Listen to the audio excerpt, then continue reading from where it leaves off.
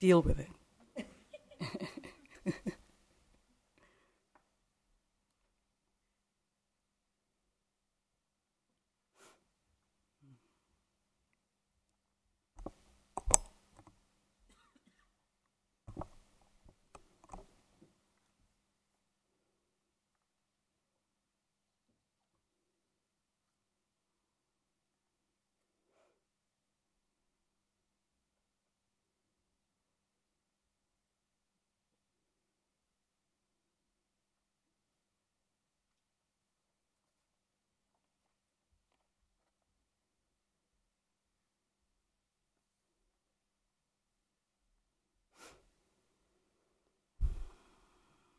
Is the person okay?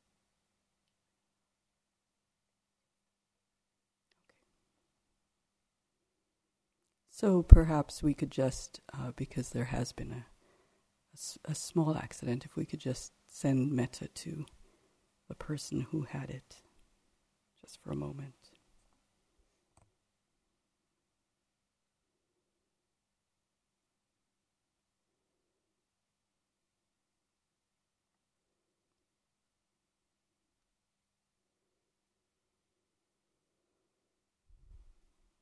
Okay.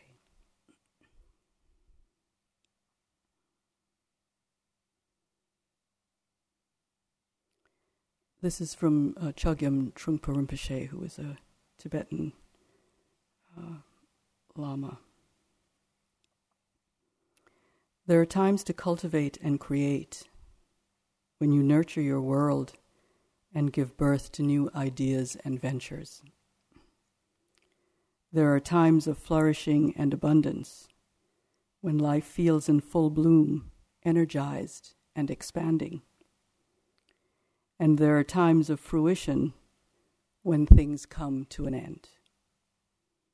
They have reached their climax and must be harvested before they begin to fade. And finally, of course, there are times that are cold and cutting and empty, times when the spring of new beginnings seems like a distant dream. Those rhythms in life are natural events. They weave into one another as day follows night, bringing not messages of hope and fear, but messages of how things are. So that's a variation on the Ecclesiastes theme.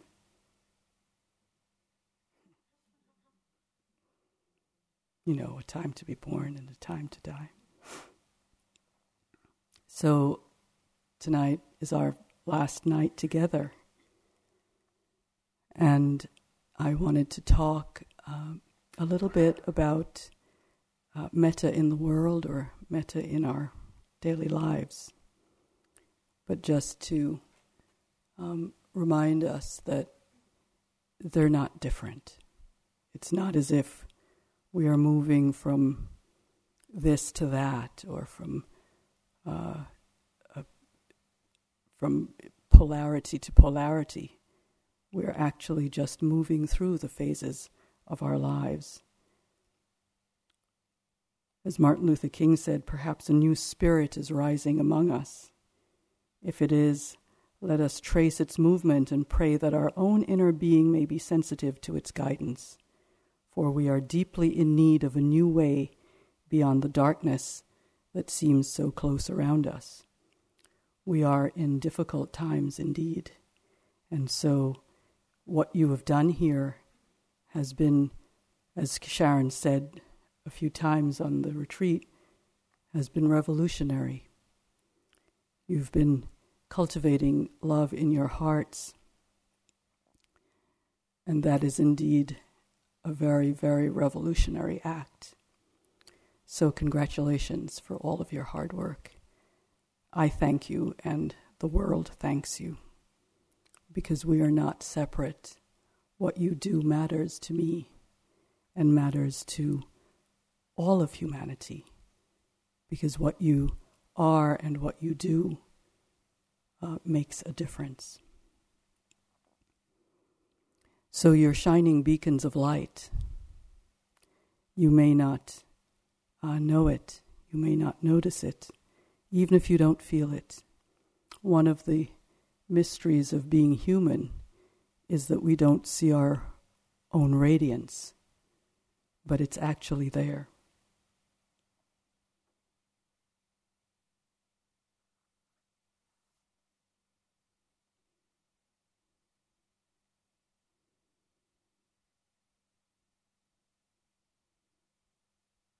This is from George Bernard Shaw.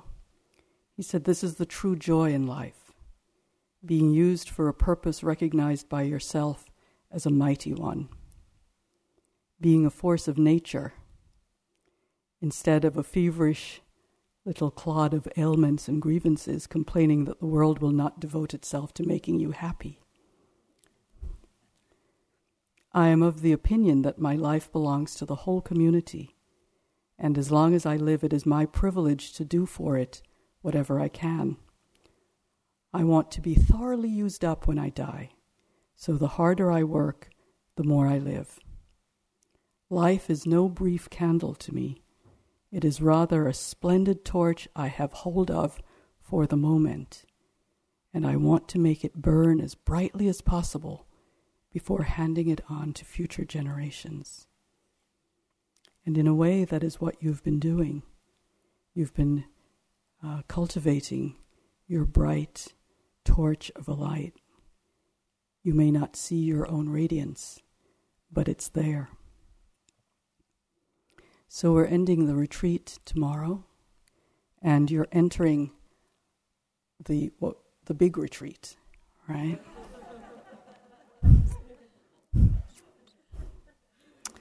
Because life is really intensive practice, you may have noticed. So you're going back into a world which is a mix of beauty and sorrow and love and hate and all of those ways that the human heart has. But, samsara is nirvana. They're not separate. The sacred is profane, is the profane, and every day is holy. There's a Chan nun called Jang Nuo, and she said everything is in the ordinary affairs of the everyday world, so that we are transcendent in all of our tasks, whether we're mothering, or we're lawyering, or we're doctors, or health workers, or teachers, or social workers. Whatever we do, it's sacred work. Nothing is really separate from our sacred heart. Our hearts feel the great suffering of the world. They feel it. And the more we open, the more we feel the suffering. So the question is, how do we bridge metta? How do we bring it into our lives in a way that's not separate from our retreat? The same Buddhist nun, Jingnuo, said, if you bring to everything an illumined mind, you won't get lost. So it's not as if you've worked hard this week and you've done what you needed to do to see what you saw, and then you'll leave here and you won't be changed, you won't be affected by this experience. You have been deeply affected by this experience, whether you were critical of yourself and thought that perhaps you weren't doing it right, or you weren't getting, the bright light in the mind and the sound and light show and, the whole enchilada, as I like to say. Whether you felt those blissful moments or it was a difficult week, because some of our retreats can be incredibly difficult. And it doesn't mean that you did it wrong or that you got nothing from it. As a matter of fact, I've noticed that the retreats where I've had a much more difficult time are the retreats that over time have shown me much more than those retreats where things seem to be just sort of swimming along and life was great. So until you've been away from the retreat for quite a while, you probably won't really understand the depth of what you've done and how it has affected you. So it's helpful to try not to judge it, to try not to decide. That must have been an emphasis on what I was saying.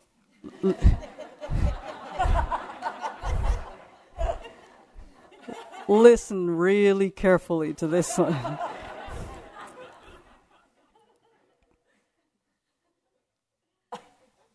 Don't judge it.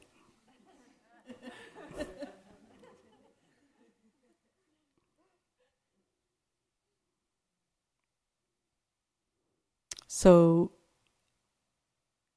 let the retreat unfold over time, and you will see what miracles it really produces in your life. So metta, our practice here, as I said, is radical because it transforms the force of hatred and envy and fear and greed in our hearts.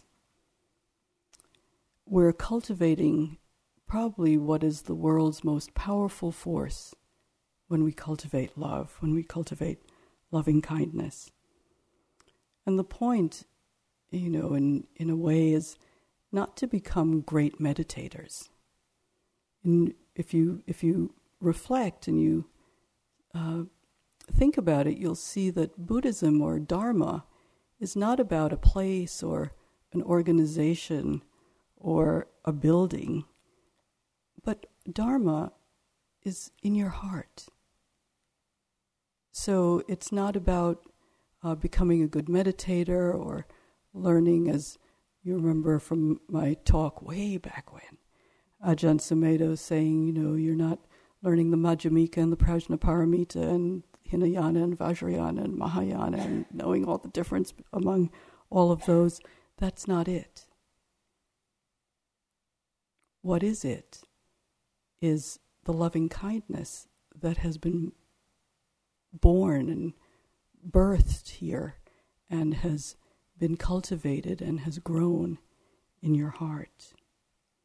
And that's what the world needs. That's what it needs. It's love, compassion.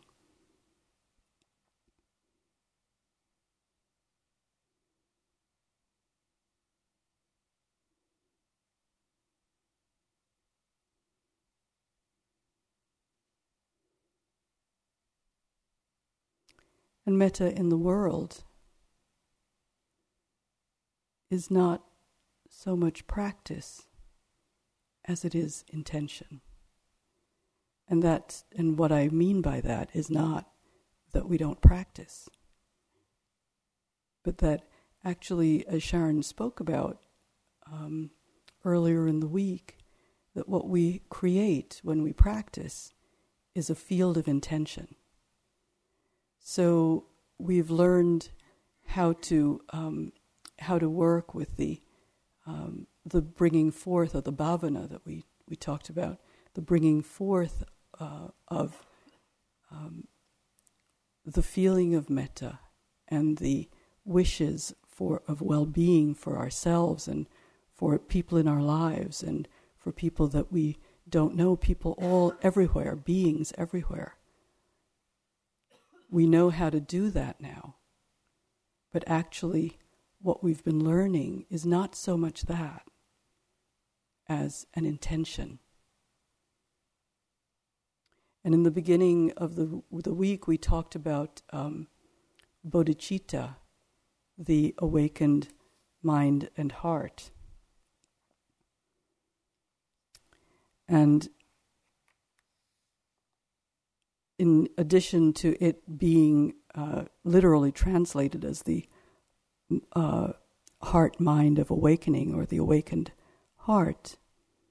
It's expressed also as a motivation that we can nurture and cultivate, that we practice and live our lives for the benefit, the welfare, the happiness, and the awakening of all beings. And we can have this aspiration to cultivate bodhicitta. And as we do, it works a wonderful transformation in our lives.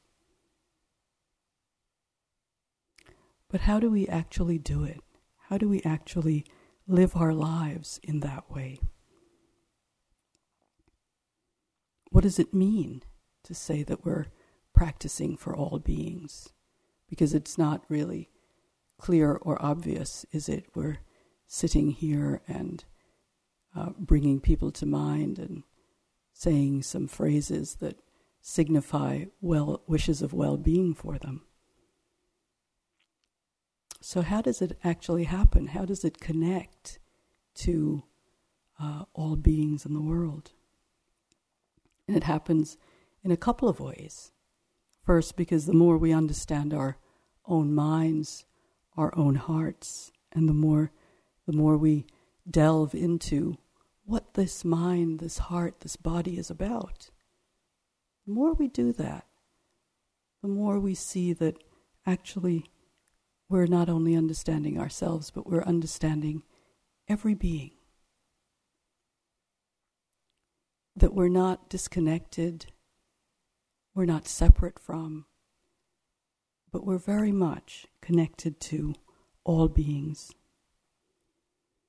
And one of the amazing things in practice is that although we begin to see that we have individual stories, perhaps there are sadnesses in our lives that feel as if this never happened to anyone else. Perhaps we've suffered abandonment or abuse, pain. Some of us endure unspeakable pain in our lives. And although these individual stories may be quite different, and we have maybe different backgrounds, different upbringing, different education, different stories, underneath all of these stories, the nature of phenomena, the nature of who we are is exactly the same. We're sitting here with a pain in the knee. It doesn't matter if we're from China or Africa or Europe or America or Canada or Thailand or Tibet, whatever. The experience of pain is exactly the same.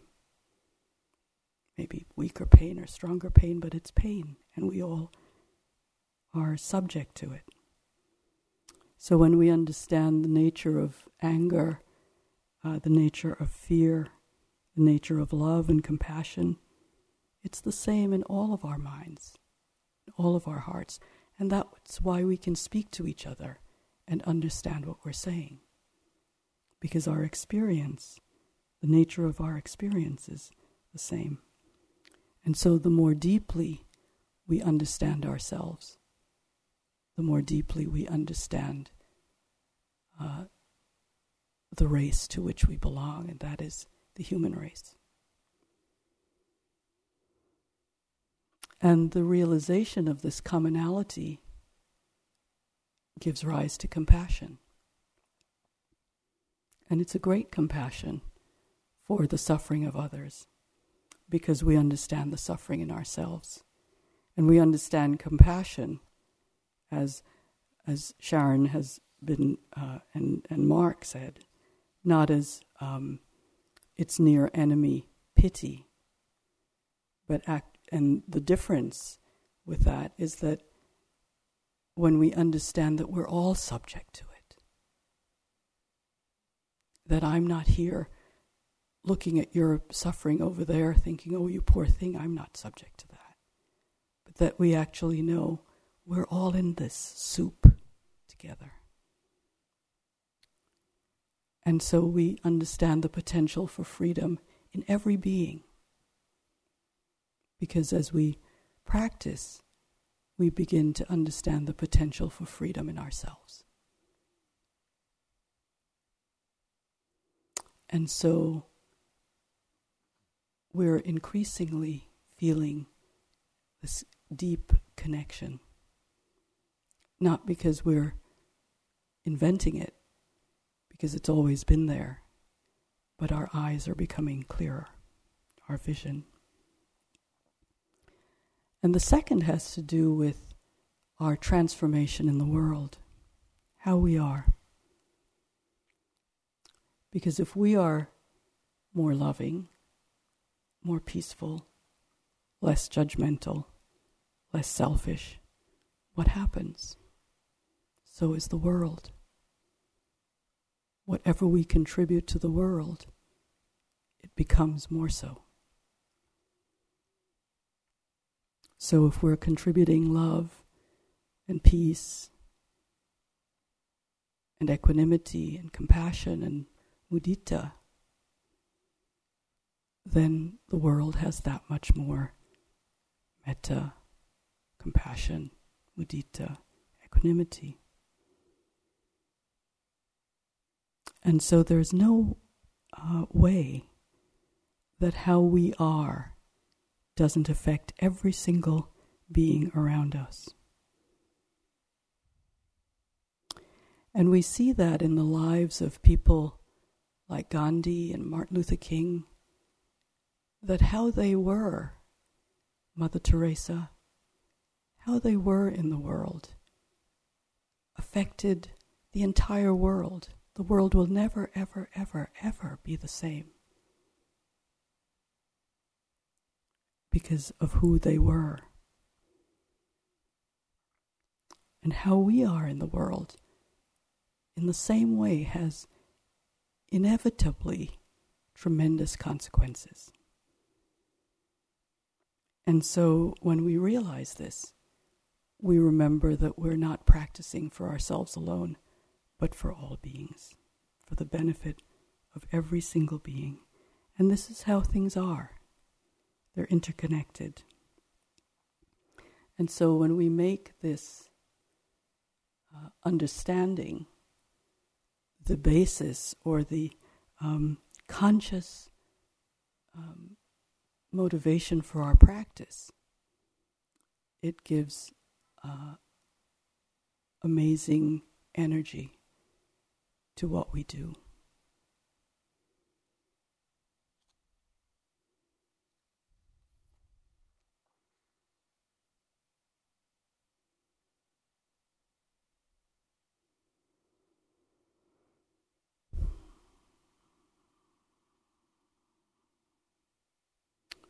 So John Kabat-Zinn wrote a book called Wherever We Go, There We Are. And I'd like to just expand that a bit and say, wherever we are, there goes our heart. And our heart carries within it the deep potential to love and to connect.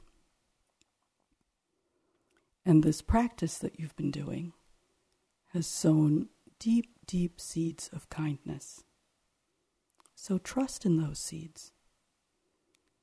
You've seen certain qualities emerge in the mind and in the heart just by, isn't it amazing? We sit and the instructions are really quite simple when you think about it. You know, we may complicate them, right? What phrases I'm supposed to do? What? Can I do it this way? Is it really that simple? Yeah, it really is simple. 4 very simple phrases. And what happens? All of these qualities emerge in the mind. Patience. If you haven't been cultivating patience in order to do your practice, I don't know what's happened. And in a way, you know, it's the antidote to aggression, patience. So I've heard from so many of you in the interviews that you've seen over the days how aggressive you are with yourselves. We do that. We're simply meditating. And look at what comes up. All of this awareness comes up of how we actually are not only on this cushion, but actually it begins to show us how we are every day of our lives with ourselves. So we've cultivated this quality of patience because we had to, right? Every time the mind strayed and we brought it back, what were we doing? We were actually teaching ourselves patience every single time. And if you added gentleness and kindness to that bringing back, and you let go of the habit momentum of the mind to criticize yourself or to judge yourself or to scold yourself, every time you let go of that habit or that desire or that reactive habit in the mind, every time you did that, you cultivated just a little bit more patience. And there was clarity. Each of you who came in to speak to us had some degree of clarity that was emerging more and more as you sat here doing the practice to whatever degree was possible for you. And wisdom came. Sharon talked last night about the quality of equanimity, that ability to be balanced in the midst of all things, the storms that come in the mind and in life. And you developed it. You developed it beautifully as the storms of the mind came and tried to knock you over. Sometimes they actually succeeded, but every time you got up, metaphorically that is, and started again, that muscle of equanimity was building. And you can develop that equanimity in life, in the face of opposition, in the face of oppression, in the face of conflict. Because once we develop equanimity, once we develop any of these qualities, whether it's metta, compassion, mudita, or equanimity, once you develop it, regardless of the circumstances that helped you to develop it, you've now developed it. And so it's possible to be these qualities are not dispensable, or you're not going to leave them here at IMS. We don't have a dump for the the qualities that we develop in retreat. We actually generously offer you the opportunity to take them with you. So generosity is another quality that begins to, that muscle begins to get stronger and stronger as we develop loving kindness. And that's one of the ways in which it actually will manifest in the world for you. You cannot be kind and not be generous. It's impossible. So that as you develop this quality of loving kindness, the heart begins to open. And when the heart opens, we're no longer seeing ourselves as deficient and needing to hoard either our own goodness, whether it's material or spiritual. But we begin to understand that as we give it away, the glass refills itself. that the heart, the heart of kindness is a heart that is open and has confidence. And when we have confidence, we're no longer trapped in the small body.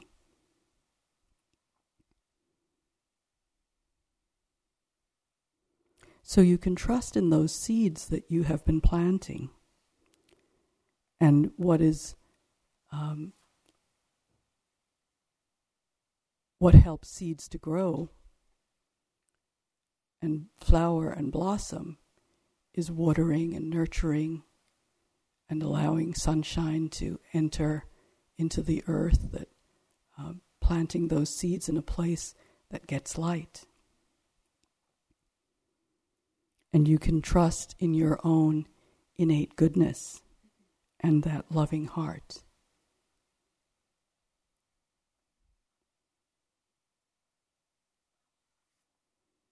So even again, if you think that she's talking about everybody else, but didn't happen to me, I just had a really hard time.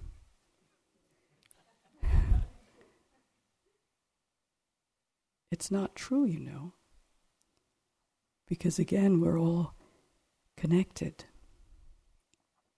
So in some ways, we moved together as a community. Even if sometimes somebody was stepping on your cushion and you didn't feel very communal about it, we were a community. We still are.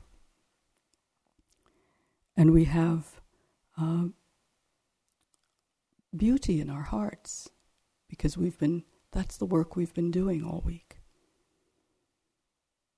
As Thomas Merton said, then it was as if I suddenly saw the secret beauty of their hearts, the depths of their hearts, where neither sin, nor desire, nor self-knowledge can reach. The core of their reality, the person that each one is in God's eyes. If only they could see themselves as they really are. If only we could see each other that way all the time, there would be no more war, no more hatred, no more cruelty, no more greed. I suppose the big problem would be that we would fall down and worship each other.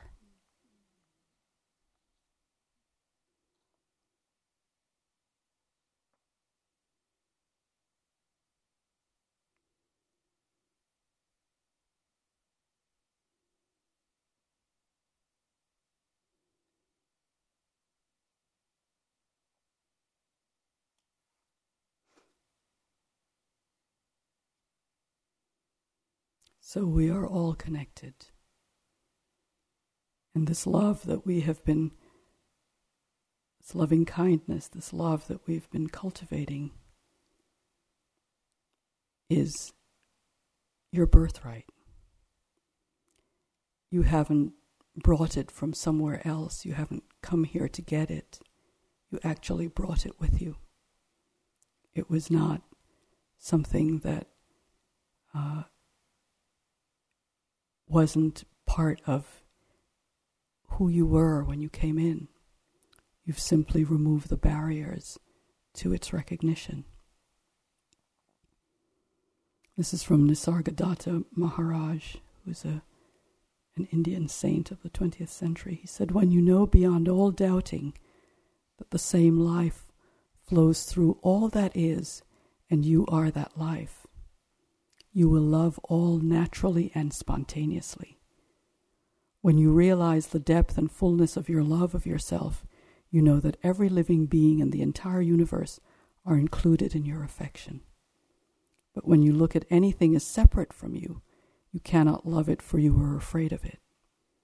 Alienation causes fear, and fear deepens alienation. It is a vicious circle. Only self-realization can break it. Go for it, resolutely. So this loving kindness that has bloomed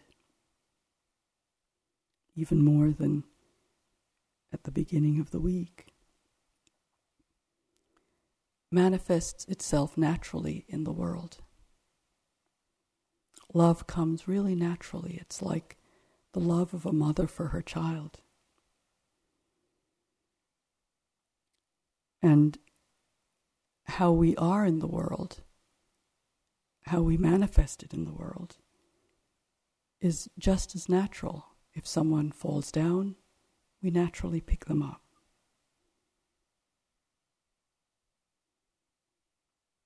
How we are with each other means that if someone is suffering, we feel compassion. We reach out. It's not something that we have to manufacture or that we have to fabricate. All it requires is our willingness to lend our presence. And presence has been cultivated here every time you had an unpleasant experience that you were willing to sit with, that you managed to have some interest, that you managed to simply know had arrived without taking the bait of adding aversion or wishing it away. Every single time you did that, you were cultivating compassion. You were cultivating the ability to stand your ground and to be present for suffering. And there's so many ways in which we can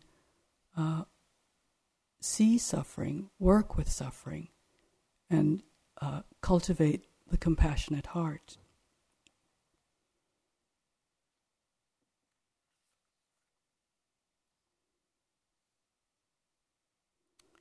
In the Babemba tribe of South Africa, when a person acts irresponsibly or unjustly, he is placed in the center of the village alone and unfettered.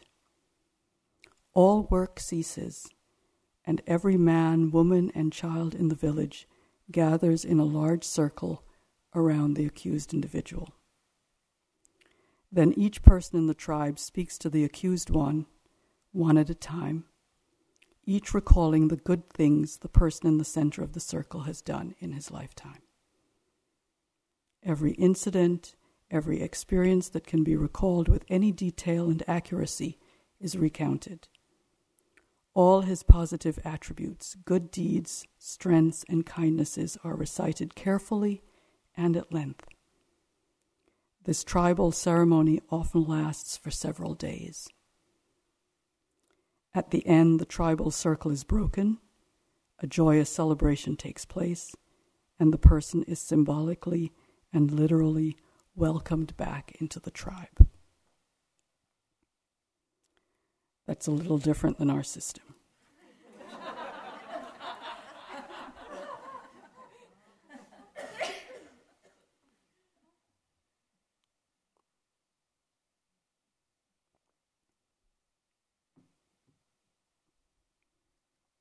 I won't get into that. I promise you.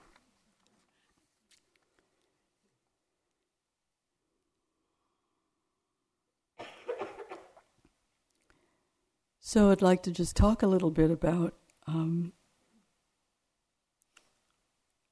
your own practice with metta, and to just accept that even though,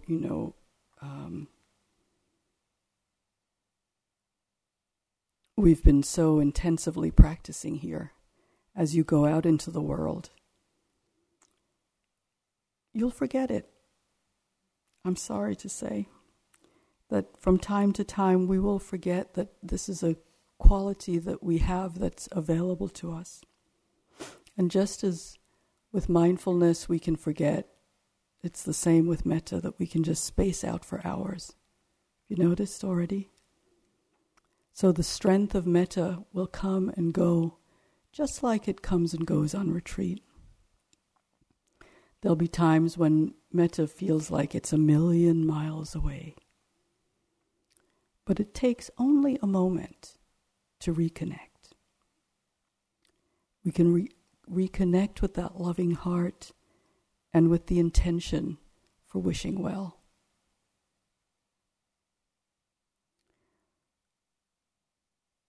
The good news about it is that it's portable and it's accessible. That once it's in your heart, it may get a little bit hidden, but you never lose it. And it doesn't take hours to cultivate a particular state. You can simply reconnect with a wish to reestablish your intention. You simply align your energy behind the intention with a phrase that expresses love. So if you're practicing for the welfare of all, if you understand that deeply, that intention of metta to express love in all of your affairs, whether it's in your family or in your work or just in traffic, right? So if you're sitting in traffic, can you actually just let that compassion arise for the fact that you're all suffering? Can you actually, while you're there, rather than waste your time, just wish that everyone gets there safely, wherever they're going? And that you can remember that this is available to you. It's like Tulku Urgyen Rinpoche, talking about mindfulness, said, mindfulness is easy to do, it's just difficult to remember.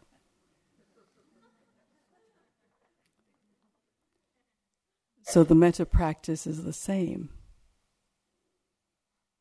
So each time we respond to a situation in our lives with metta, we're sowing more seeds of an opportunity to remember, of the opportunity to remember. And you can do stealth metta in life, right? So no need to sort of sit down and assume the posture, right?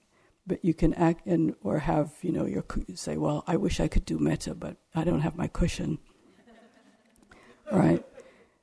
Because it's beautiful. It doesn't need anything. It only needs that turning to and that intention to actually be present with love.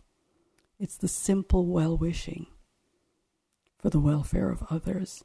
So whether you're in a meeting, you're on a bus, you're on a train, you're in traffic, you're walking on the street, you're listening to the news and hearing of all of the wars and famine and all of the ways in which we treat each other cruelly.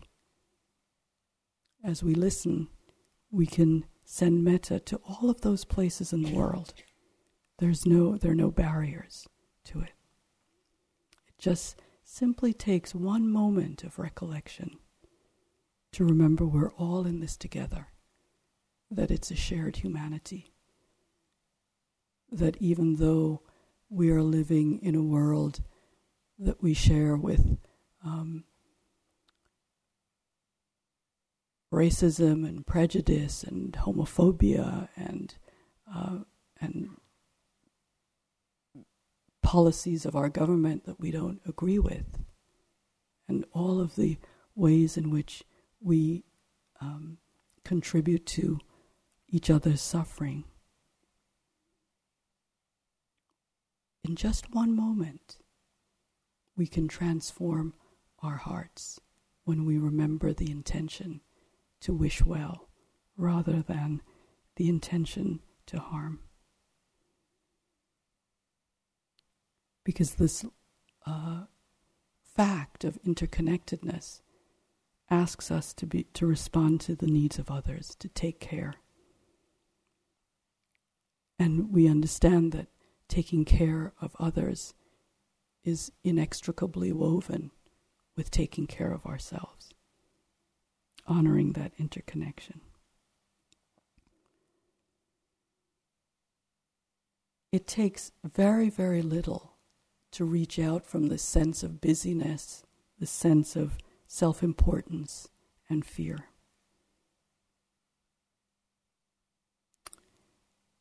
You know, these days when we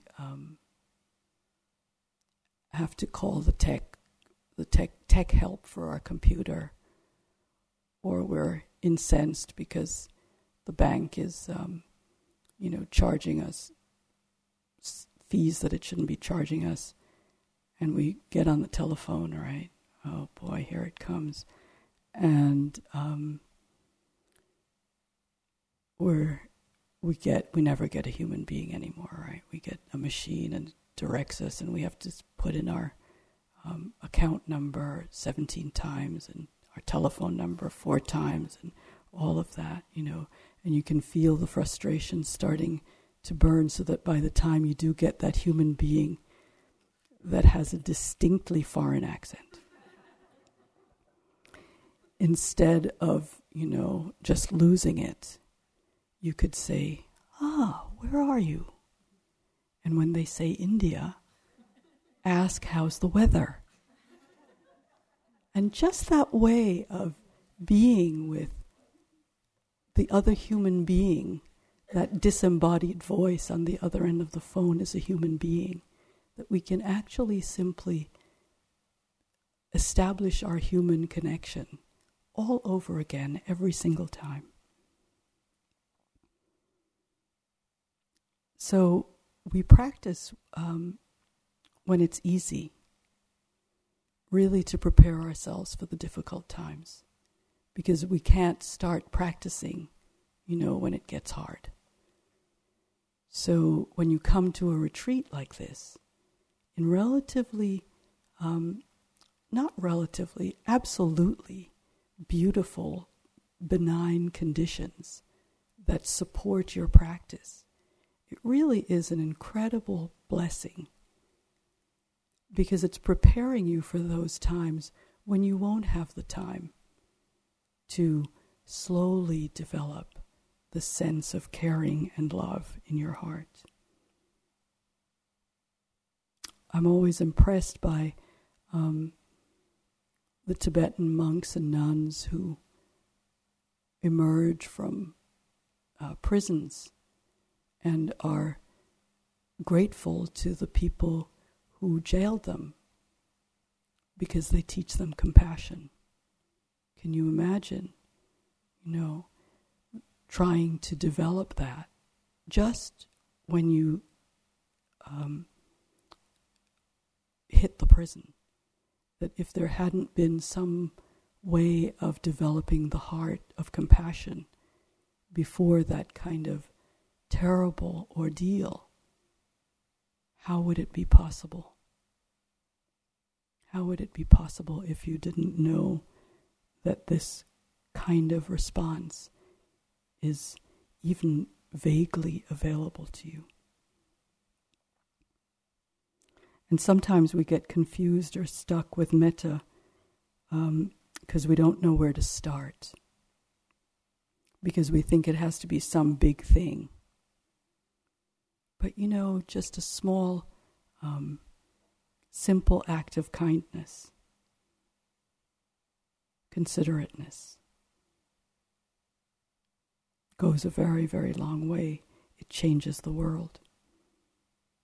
It's Mother Teresa, when she was asked how she accomplished such amazing things, she said, I picked up one body at a time. I helped one person at a time. You can only do small things, but you can do them with great love. How amazing. So it's often just doing precisely what's in front of you. And what else can we do anyway? We can't do anything in the future. It hasn't arrived. We can simply be right where we are and be so alert and aware and recognizing all of the opportunities that we have for loving kindness. If we are if our minds and our hearts are inclined towards kindness, then we won't miss the opportunities. So metta, this generosity of the heart, can't stop itself from sharing love. And it's contagious. When we actually do it, other people pick up. It's like a bug, right? Other people pick it up. And so that's also why it's good to hang out with other people who are what I call metta beings.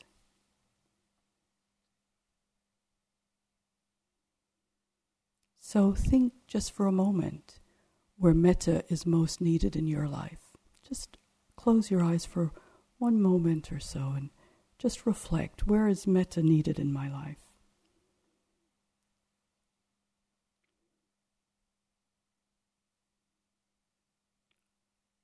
And perhaps you realize that the first place that it's needed is toward yourself, remembering your own goodness. To learn how to be loving and forgiving of your own humanness.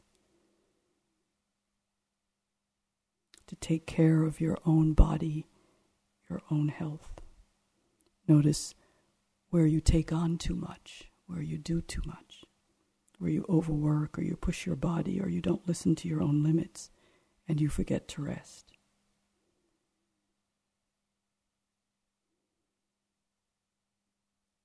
A colleague of ours says it's better to do nothing than to waste your time.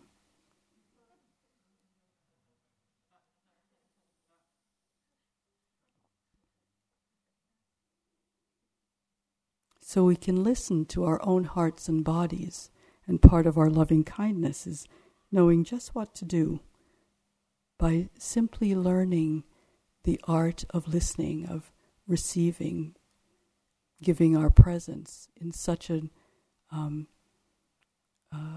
complete way that our listening is deep. Just as you were instructed to listen deeply today, to learn how to be in your own body and actually listen really quite deeply. This is a gift that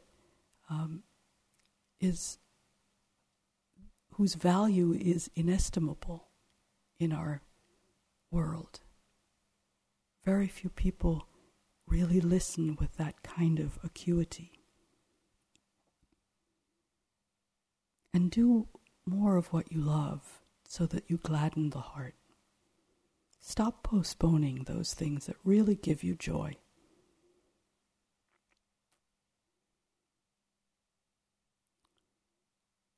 And sometimes metta is all you have to offer. Someone is in distress, and there's a compassionate response, and there's nothing that you can do.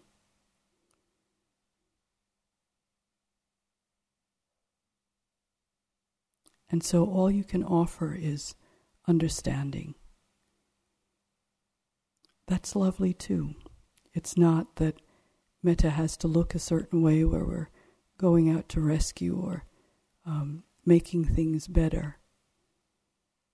Our metta is enough. And sometimes it's the only thing that makes sense anymore, as Naomi Shihab Nye said. Bringing love into the world.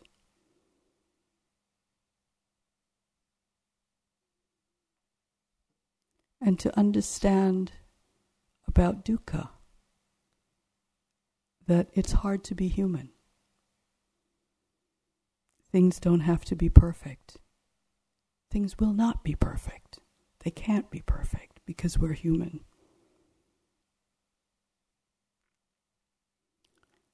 We see that life is so difficult that in some ways we don't have an option. The only option we really have with this terribly difficult life is kindness. And we never know what someone else's burden is. But it takes the ability to not be so wrapped up in ourselves and to actually see what another human being needs.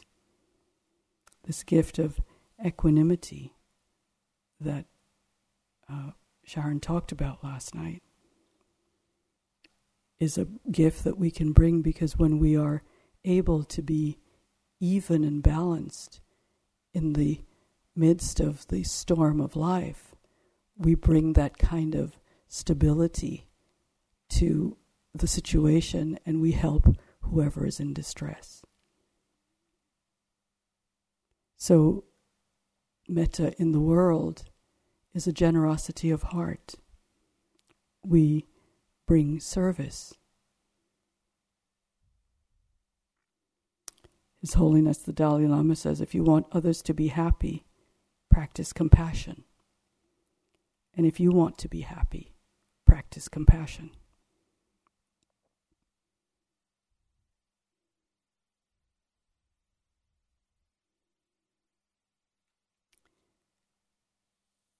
So you'll be going home, many of you, to families. So what's the metaful way of working with, being with your families? To share all of your insights about your family to your family is not metta.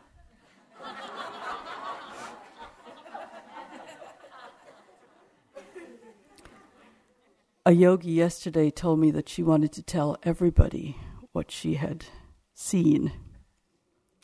And I thought, maybe you could just listen and, be interested in how they were while you were away. That might be an interesting way of showing them what you had learned. And you probably don't need to teach your family metta. You can teach them by example, especially your kids. Close relationships are always challenging. We know that the near enemy of metta is attached love, and that usually means that we want them to be a certain way. So just remember your metta intention, to love, appreciate, and accept them as they are, with all of their faults, which have probably not changed in this week. And you will forget that, what I just said. So be a little kind with their limitations and yours.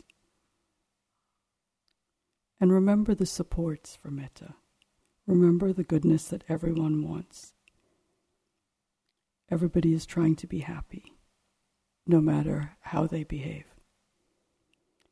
And if you look at your own actions, it will be easy for you to see how blind we can be.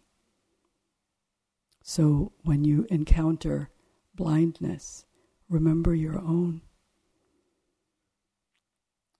You can practice appreciative joy, remembering to celebrate the joys of others, and that it doesn't need to diminish your own. And gratitude, appreciation of what we already have, and all the things that everybody does for us everywhere. Sharon last night was talking about how, interconnection is everywhere. Just what it takes to support us here.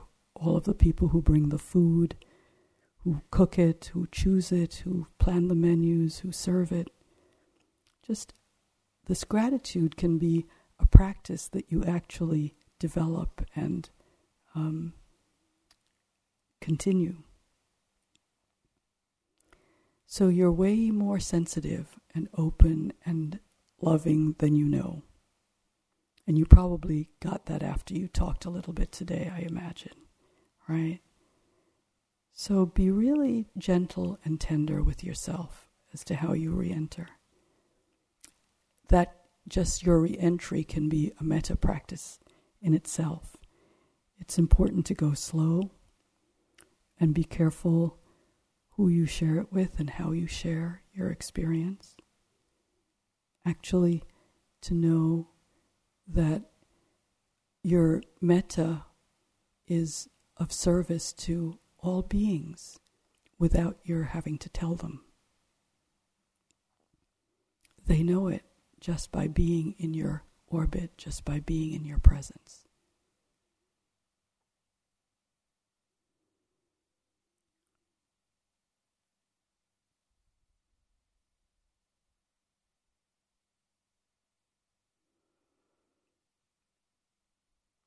So I wish you a beautiful re-entry, which we'll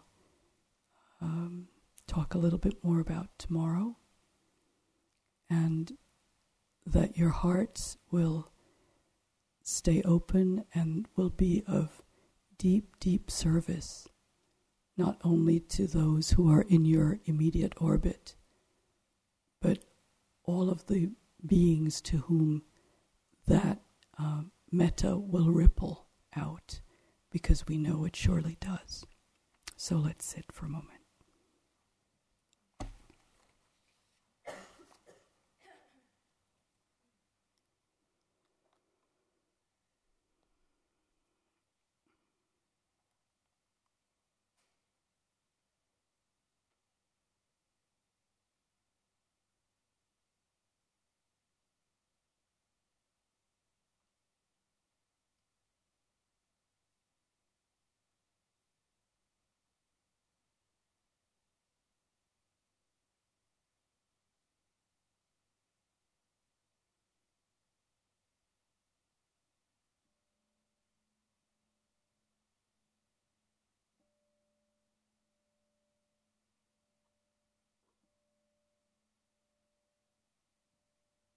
Thank you. Time for walking.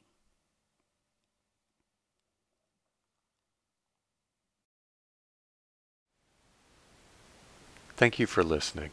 To learn how you can support the teachers and Dharma Seed, please visit dharmaseed.org/donate.